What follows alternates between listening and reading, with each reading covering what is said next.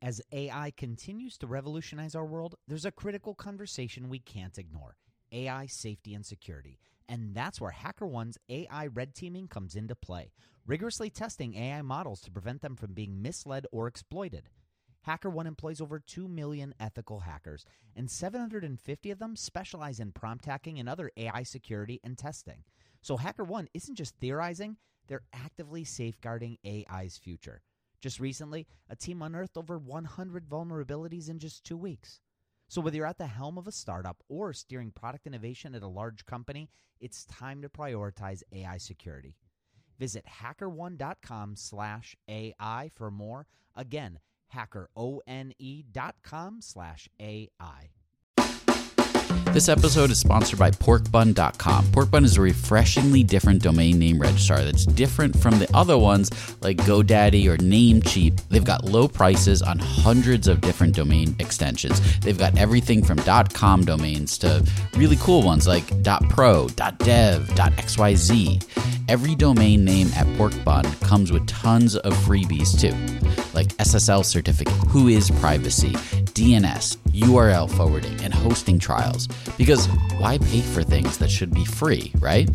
All these incredible features and tools are backed by incredible support, 365 days a year, and more 5-star reviews on Trustpilot from real customers than anyone else. Look, you can get $1 off your next domain name from Porkbun and see why they're the best domain name registrar around by using our code. Just go to porkbun.com/rocketshipfm24. That's porkbun, porkbun.com/rocketshipfm24.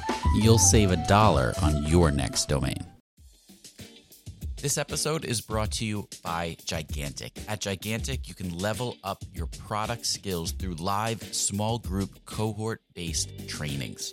We're incredibly excited to welcome you to our next cohort of our product strategy training, kicking off in January of 2024. This course will take you through the frameworks that product leaders use at companies like eBay, DoorDash, Groupon, Rent the Runway in order to scale their teams. It's taught by Ben Foster, a friend of this podcast, who is the former chief product officer at Whoop. So come join us. Go to gigantic.is. That's gigantic.is. And save your seat for our January cohort. Your potential is gigantic, and we're here to help you reach it. Go to gigantic.is to reserve your seat today. Michael, it's about that time. Oh, yeah? Time for... Well, it's time to gear up for conference season, at least for us here at Product Collective. So normally we'd be gearing up for over 1,000 product people to fly in from all over the country and even out of the country to come to Cleveland, Ohio for our conference, Industry, the product conference. But this fall, nobody's going to be flying in quite yet. We're going to be virtual once again. And while I miss gathering everybody in person, I'm definitely looking forward to gathering everybody virtually, even if it is from afar. Yes, hey, the virtual conferences are still better than no conferences, right? 100%. 100%. So yes, Industry Virtual is coming up. It's October 5th and 6th, and we've got keynote talks and fireside chats from some awesome people like Lenny Rachitsky from Lenny's Newsletter, if you're familiar with that one. And there's product leaders from TikTok, Netflix, Asana, Peloton. But there's also one-on-one virtual networking, small group networking, which is new this year, interactive discussions. We even have a virtual performance by Chris Webb, who's this amazing spoken word performance artist that I know. It's going to be a lot of fun for sure. It sure sounds like a good time. And I've been to almost every edition of Industry, so I actually know it's going to be.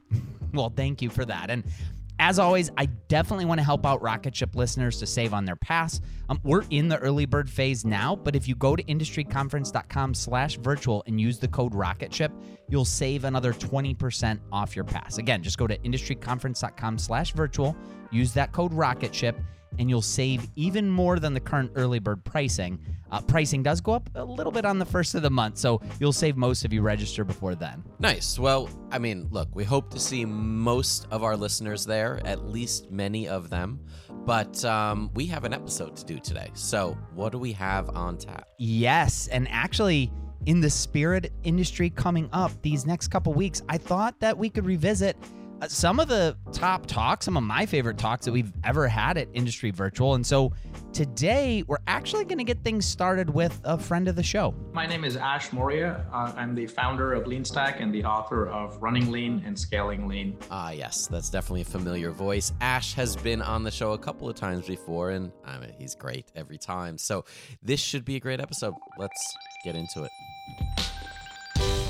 Welcome to Rocketship.fm. Rocket Ship FM is produced in partnership with Product Collective. We are your hosts, Michael Sacca. And I'm Mike Belsito. So Ash Moira spoke at the very first virtual edition of Industry, didn't he? Yeah, he did. And you know what? He's been with us at Industry in Cleveland in the past two. And look, Ash is an innovator. He's written books like Running Lean and Scaling Lean. And in fact, a little fun fact for you, Michael, when I had my first true product role, it was Ash's book, Running Lean, that I bought to really give myself sort of a crash course on what it meant to be a product person. And his blog was really everyday reading for me at the time, too. Yes. Ash is great, especially for product people that are launching products from scratch. Ash's frameworks are some of the best out there. Yes. Although in this talk, he actually goes into what happens after a product is launched. Because according to Ash, once a product is launched beyond that MVP phase, well, sometimes that's where things go wrong. We spend a lot of time talking about how to get to the MVP, but not nearly enough on what happens afterwards. We spend time trying to come up with the right minimum viable product, which is that smallest feature set that we deem our customers want. We then go off and launch that, give that to our customers, and start the build, measure, learn cycle. This is where we collect learning, and that learning helps us to incrementally refine our minimum viable product from there. Now, the challenge that I've seen lots of teams run into is that after they launch that minimum viable product, it's back to business as usual. The rigor that we spend doing the customer discovery work goes out the window, and we then go back to pushing solutions as we've always done, listening to customers, listening to feature requests, prioritizing our backlog, which gets us into trouble. So I want to talk about some of the challenges first off that leads us into that dilemma, and what are some ways out of that. It is pretty interesting, isn't it? Because in the beginning, when we're just launching a product, we can be very formulaic. We subscribe to a certain framework, we do the best to stay true to it throughout the launch, but once the product's out there, sometimes that process starts to melt away. Yeah, and there's no good reason that it does, right? But I don't know, like life happens, I guess. Anyway, Ash thinks that there are a few areas where mistakes are often made after that MVP stage, and he starts with metrics. Not so much in that we're not paying attention to metrics at all, but we may not be paying attention to the right metrics. Here's Ash with more on this. So we'll start with metrics. So we have gone from a time where it was very hard to measure things to a point where we can measure almost anything. We need to make evidence-based decisions. And so data is that language that we need to speak and use in our decision-making. Now, this, of course, can go too far. We can almost measure anything these days. And so the trap that we fall into is not one of can we measure something, but rather what are the right metrics to really measure. So startups don't starve, they drown. We drown in too much information. Anyone that has looked at their metrics dashboard lately, you've probably seen that over time you have aggregated and collected so many different data points that it just becomes overwhelming. Get this drowning feeling. Now, the other challenge with metrics, of course, is that metrics do tell us things that are happening. They help us prioritize where to focus in on, which I'll get to here in a second, but they don't tell us why.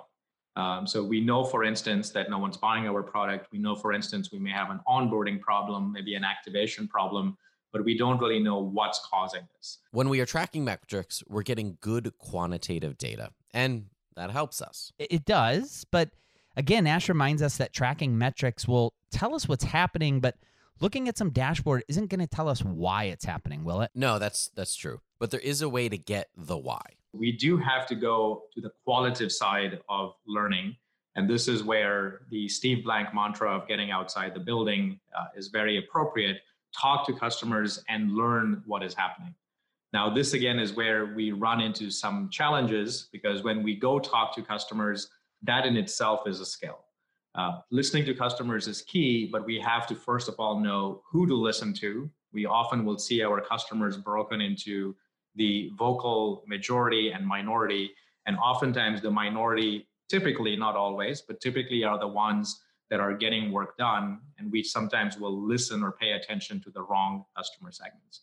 The other challenge is we often ask customers what they want, and they have no qualms giving us the feature requests and the ideas that we should go implement.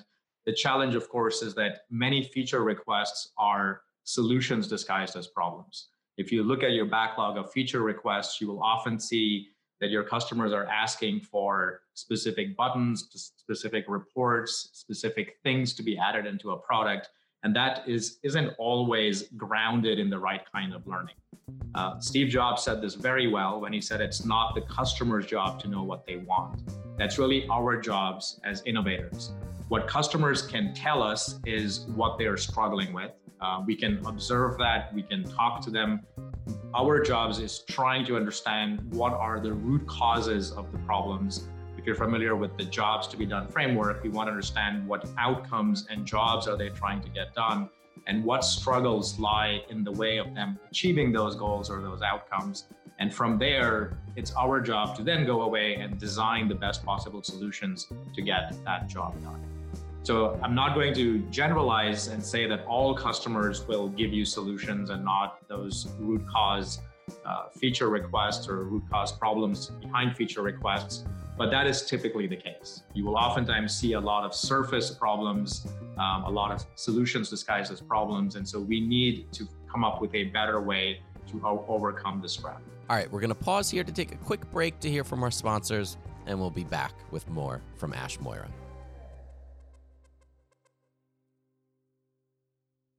When Rainn Wilson realized he had a special gift for talking people to sleep, he had two choices: construct a massive speaker that would blast his voice to every person in the country, or invent a talking pillow. AT&T Business eventually talked him into the pillow thing. And, backed by a reliable network, the only network with built-in security controls, Sleep with Rainn was a hit. Take your ideas to the moon and beyond at business.att.com. That's business.att.com.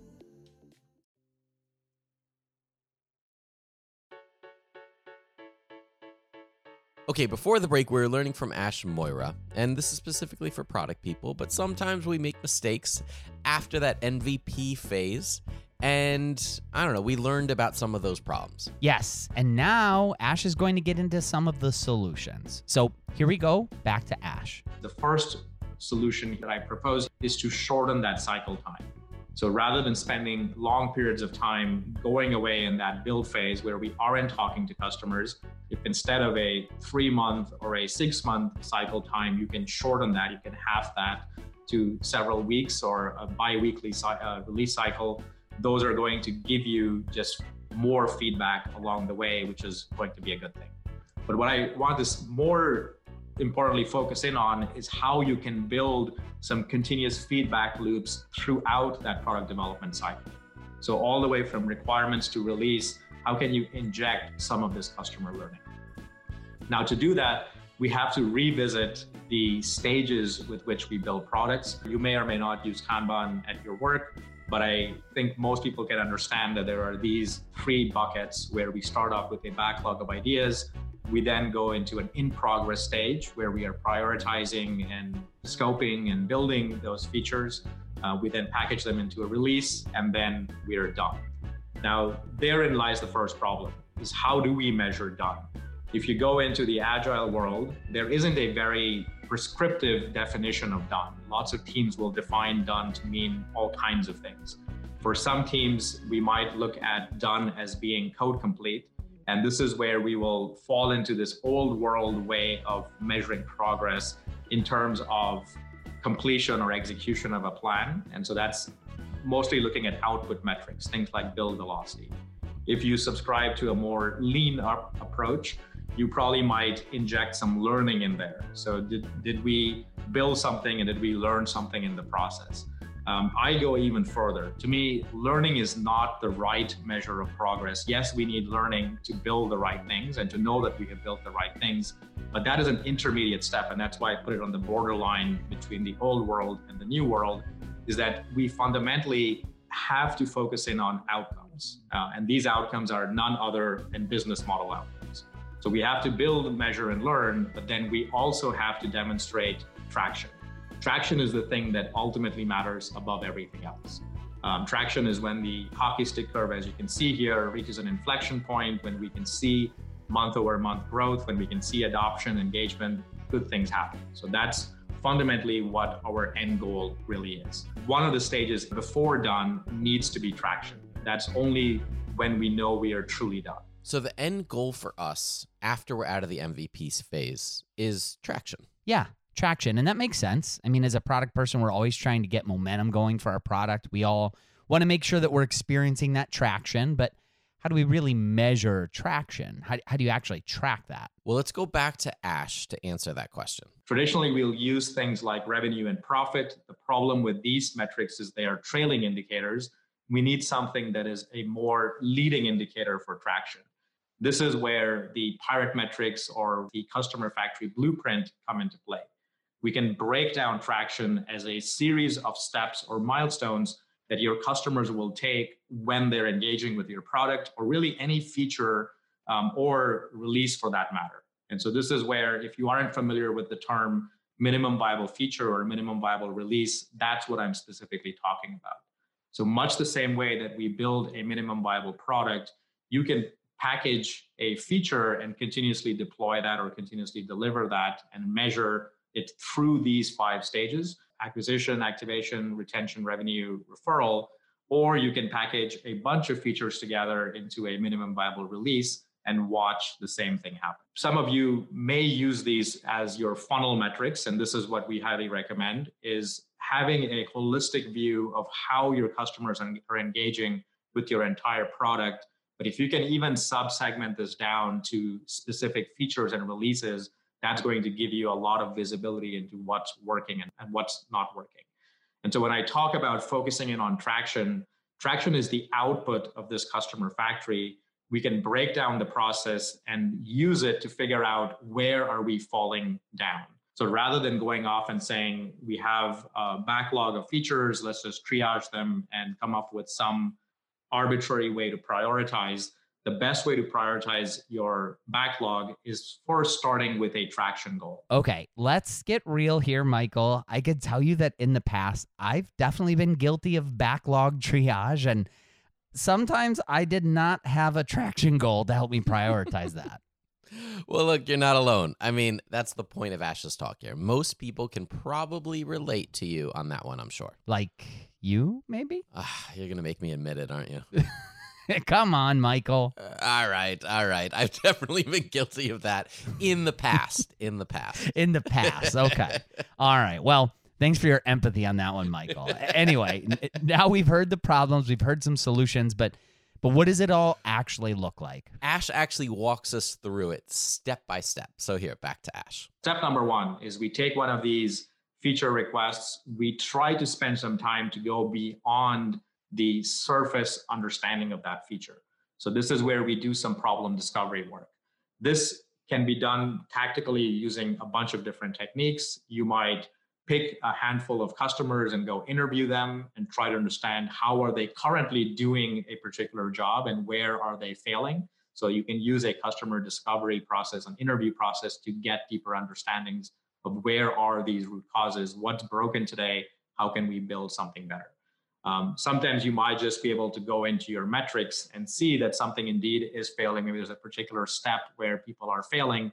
And if you turn that maybe into a usability test or just use the metrics themselves, you can again get some better root cause understanding.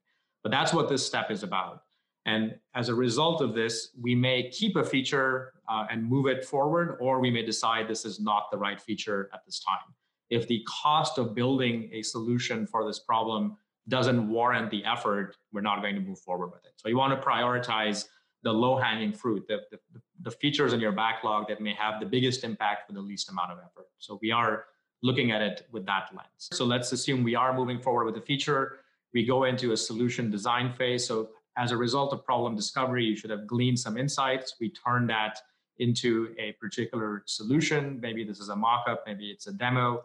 We put that in front of customers. And this is where we do our first initial traction test. And we are looking for attention. So if you're looking into that customer factory blueprint, we're trying to see, do our customers get excited when we show them a demo? If you can't sell the demo, what's the point of building it? And this in itself is going to have an iterative loop. So we are going to go back. Oftentimes that first demo is going to raise more questions. We're going to go back and go around this loop a few times till we can get a demo that gets our customers excited. Assuming we get a demo that enough customers get excited about, they're excited about the prospect of this solving a particular problem that they are struggling with. We then go off and build this. And a good best practice, depending, I guess, again, on how big your customer base is, a good best practice is not to release this to everyone. So we want to take a two-phase validation approach. We're going to first do a partial rollout and validate that the solution we just built, the feature we just built, does indeed solve a particular problem. And so this is where we pick a subset of metrics on our customer factory board here, or metrics board here, and we are looking to see, can we really measure the value metrics? And value metrics here are shown as activation and retention. So when you launch a feature, do people use it? Do people get to some desired outcome? Maybe the value proposition, maybe the beginnings of a value proposition, and do they come back and use this feature? There are lots of things we push out. And of course, this assumes that you have a way of measuring this. And if you don't, that should be, table stakes, is that if you aren't really measuring on a per feature level what is happening in terms of customer usage, it's like getting into a car and driving without any windows. You have no visibility into what things that you're pushing, whether they're indeed being used or not. So that's usually the first step. Now, when we measure our value metrics, as I said, we're looking for that initial activation and ongoing usage. And I throw in an optional revenue piece here. Some of you may be launching new features that trigger additional revenue. So in those cases, that can be layered in on top. Is, do people use our new features, and do they upgrade if you are looking for that? Otherwise, you can leave revenue out, and we are really looking more for a proxy of revenue, which is engagement and value being created. If customers are excited or happy to use a feature, the NPS scores and other proxies can be used in place of revenue to kind of get a similar revenue type of metric that you can use to measure whether the feature is working or not. Okay, I know that's a lot, and Ash has more, but we should probably take another break here. So we'll be back with Ash in just a minute.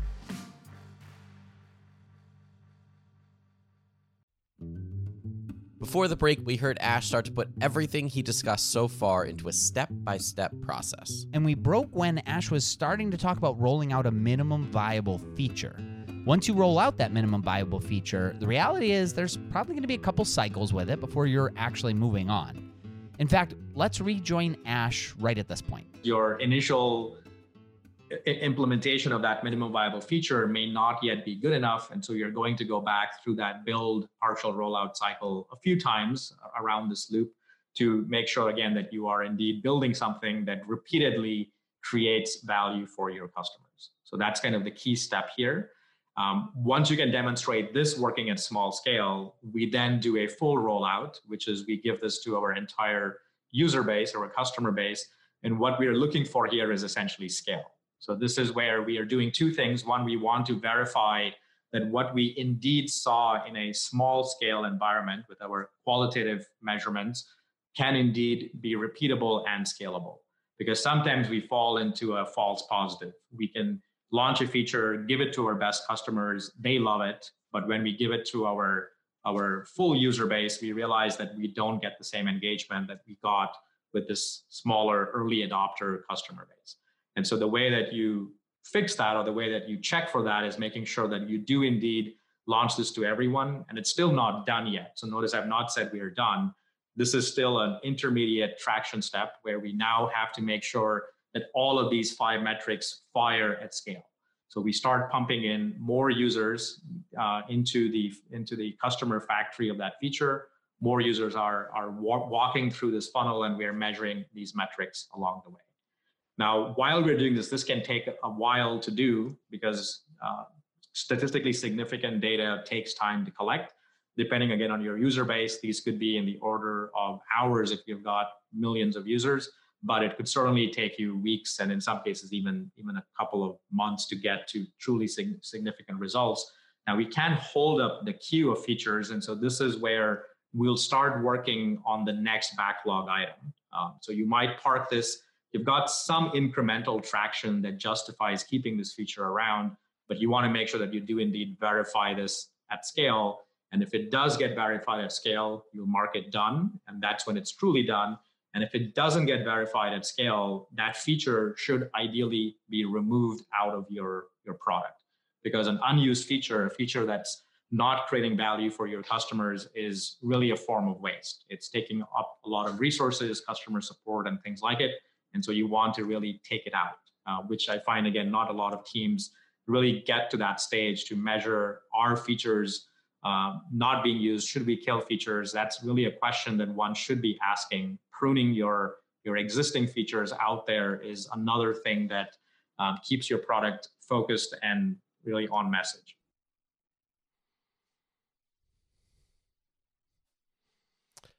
For sure. With all that Ash went through here, we probably ought to finish with some key takeaways, don't you think? Yes, I think you're right on that. And you want to know what? Ash sort of made life easier on that front.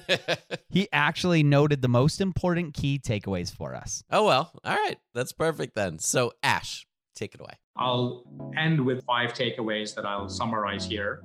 The first thing is features must be pulled and not pushed. So a lot of us, once we launch our MVP, we go into this push stage, which is we come up with ideas, we prioritize our backlog, sometimes with or without customer input, and we are in push mode. So we spend a lot of time building a very focused, small, minimum viable product. But when we start pushing a lot of features, we very quickly turn that simple, small MVP into a bloated monster where things just become complex, things start going out of process, but we also find that our metrics start getting worse. So that's kind of a symptom of that. The next takeaway here is that the same process you use, the same disciplined, rigorous process you use to launch your MVP can and should be used for every feature and release thereafter. Every one of those needs to start with a goal, and not just an output goal or a learning goal, but rather a traction goal. And the way you achieve traction is by breaking it down into these 3 phases. So discovery, insights, and then traction. And traction will be an incremental process, as we saw. You can start to first measure attention, then small scale value creation, and then larger scale value creation. And then finally, I want to end with speed of learning. So speed of learning is the new unfair advantage today.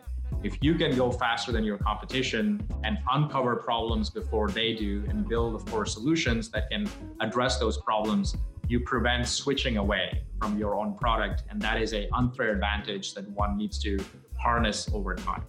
Now, the last piece and the final piece here is that, yes, we need to go fast, but you have to make sure that you're only going as fast as you can learn. And the only way that you measure learning is with some of those traction metrics. Well, that's going to do it for this episode. Michael, I'd say that Ash packed a lot of learning into this talk, though, don't you think? Yeah, absolutely. And it sounds like we have some additional bonus episodes just like this one coming up. So honestly, there's even more to look forward to. That's right. We've got a couple more coming up from past editions of Industry Virtual. And again, just an example of the kind of stuff that you'll learn at Industry if you join us. And hopefully you do. You could go to industryconference.com/virtual to check it all out. Use that code ROCKETSHIP. Just saying, I want to help you save on your pass, you know. All right. I think you made your point, Mike. And look, it's a good one, but we've got plenty more to learn here in the next couple weeks. So I hope you'll be listening in. For Mike Belsito, this is Michael Sacca, and you've been listening to Rocketship.fm. So long. Thank you so much for listening to Rocketship.fm. It is your support that keeps the show going. If you can, take a second and leave us a review wherever you listen to podcasts. It helps out the show so much. We're also part of the Podglomerate Network, and if you'd like to listen to more great shows from the Podglomerate, go to thepodglomerate.com to see the full show listings. Rocketship.fm is produced in partnership with Product Collective, a community for product people. Go to productcollective.com and get access to our weekly newsletter, live video interviews, Slack community, product job board, and a whole lot more. Again, just go to productcollective.com.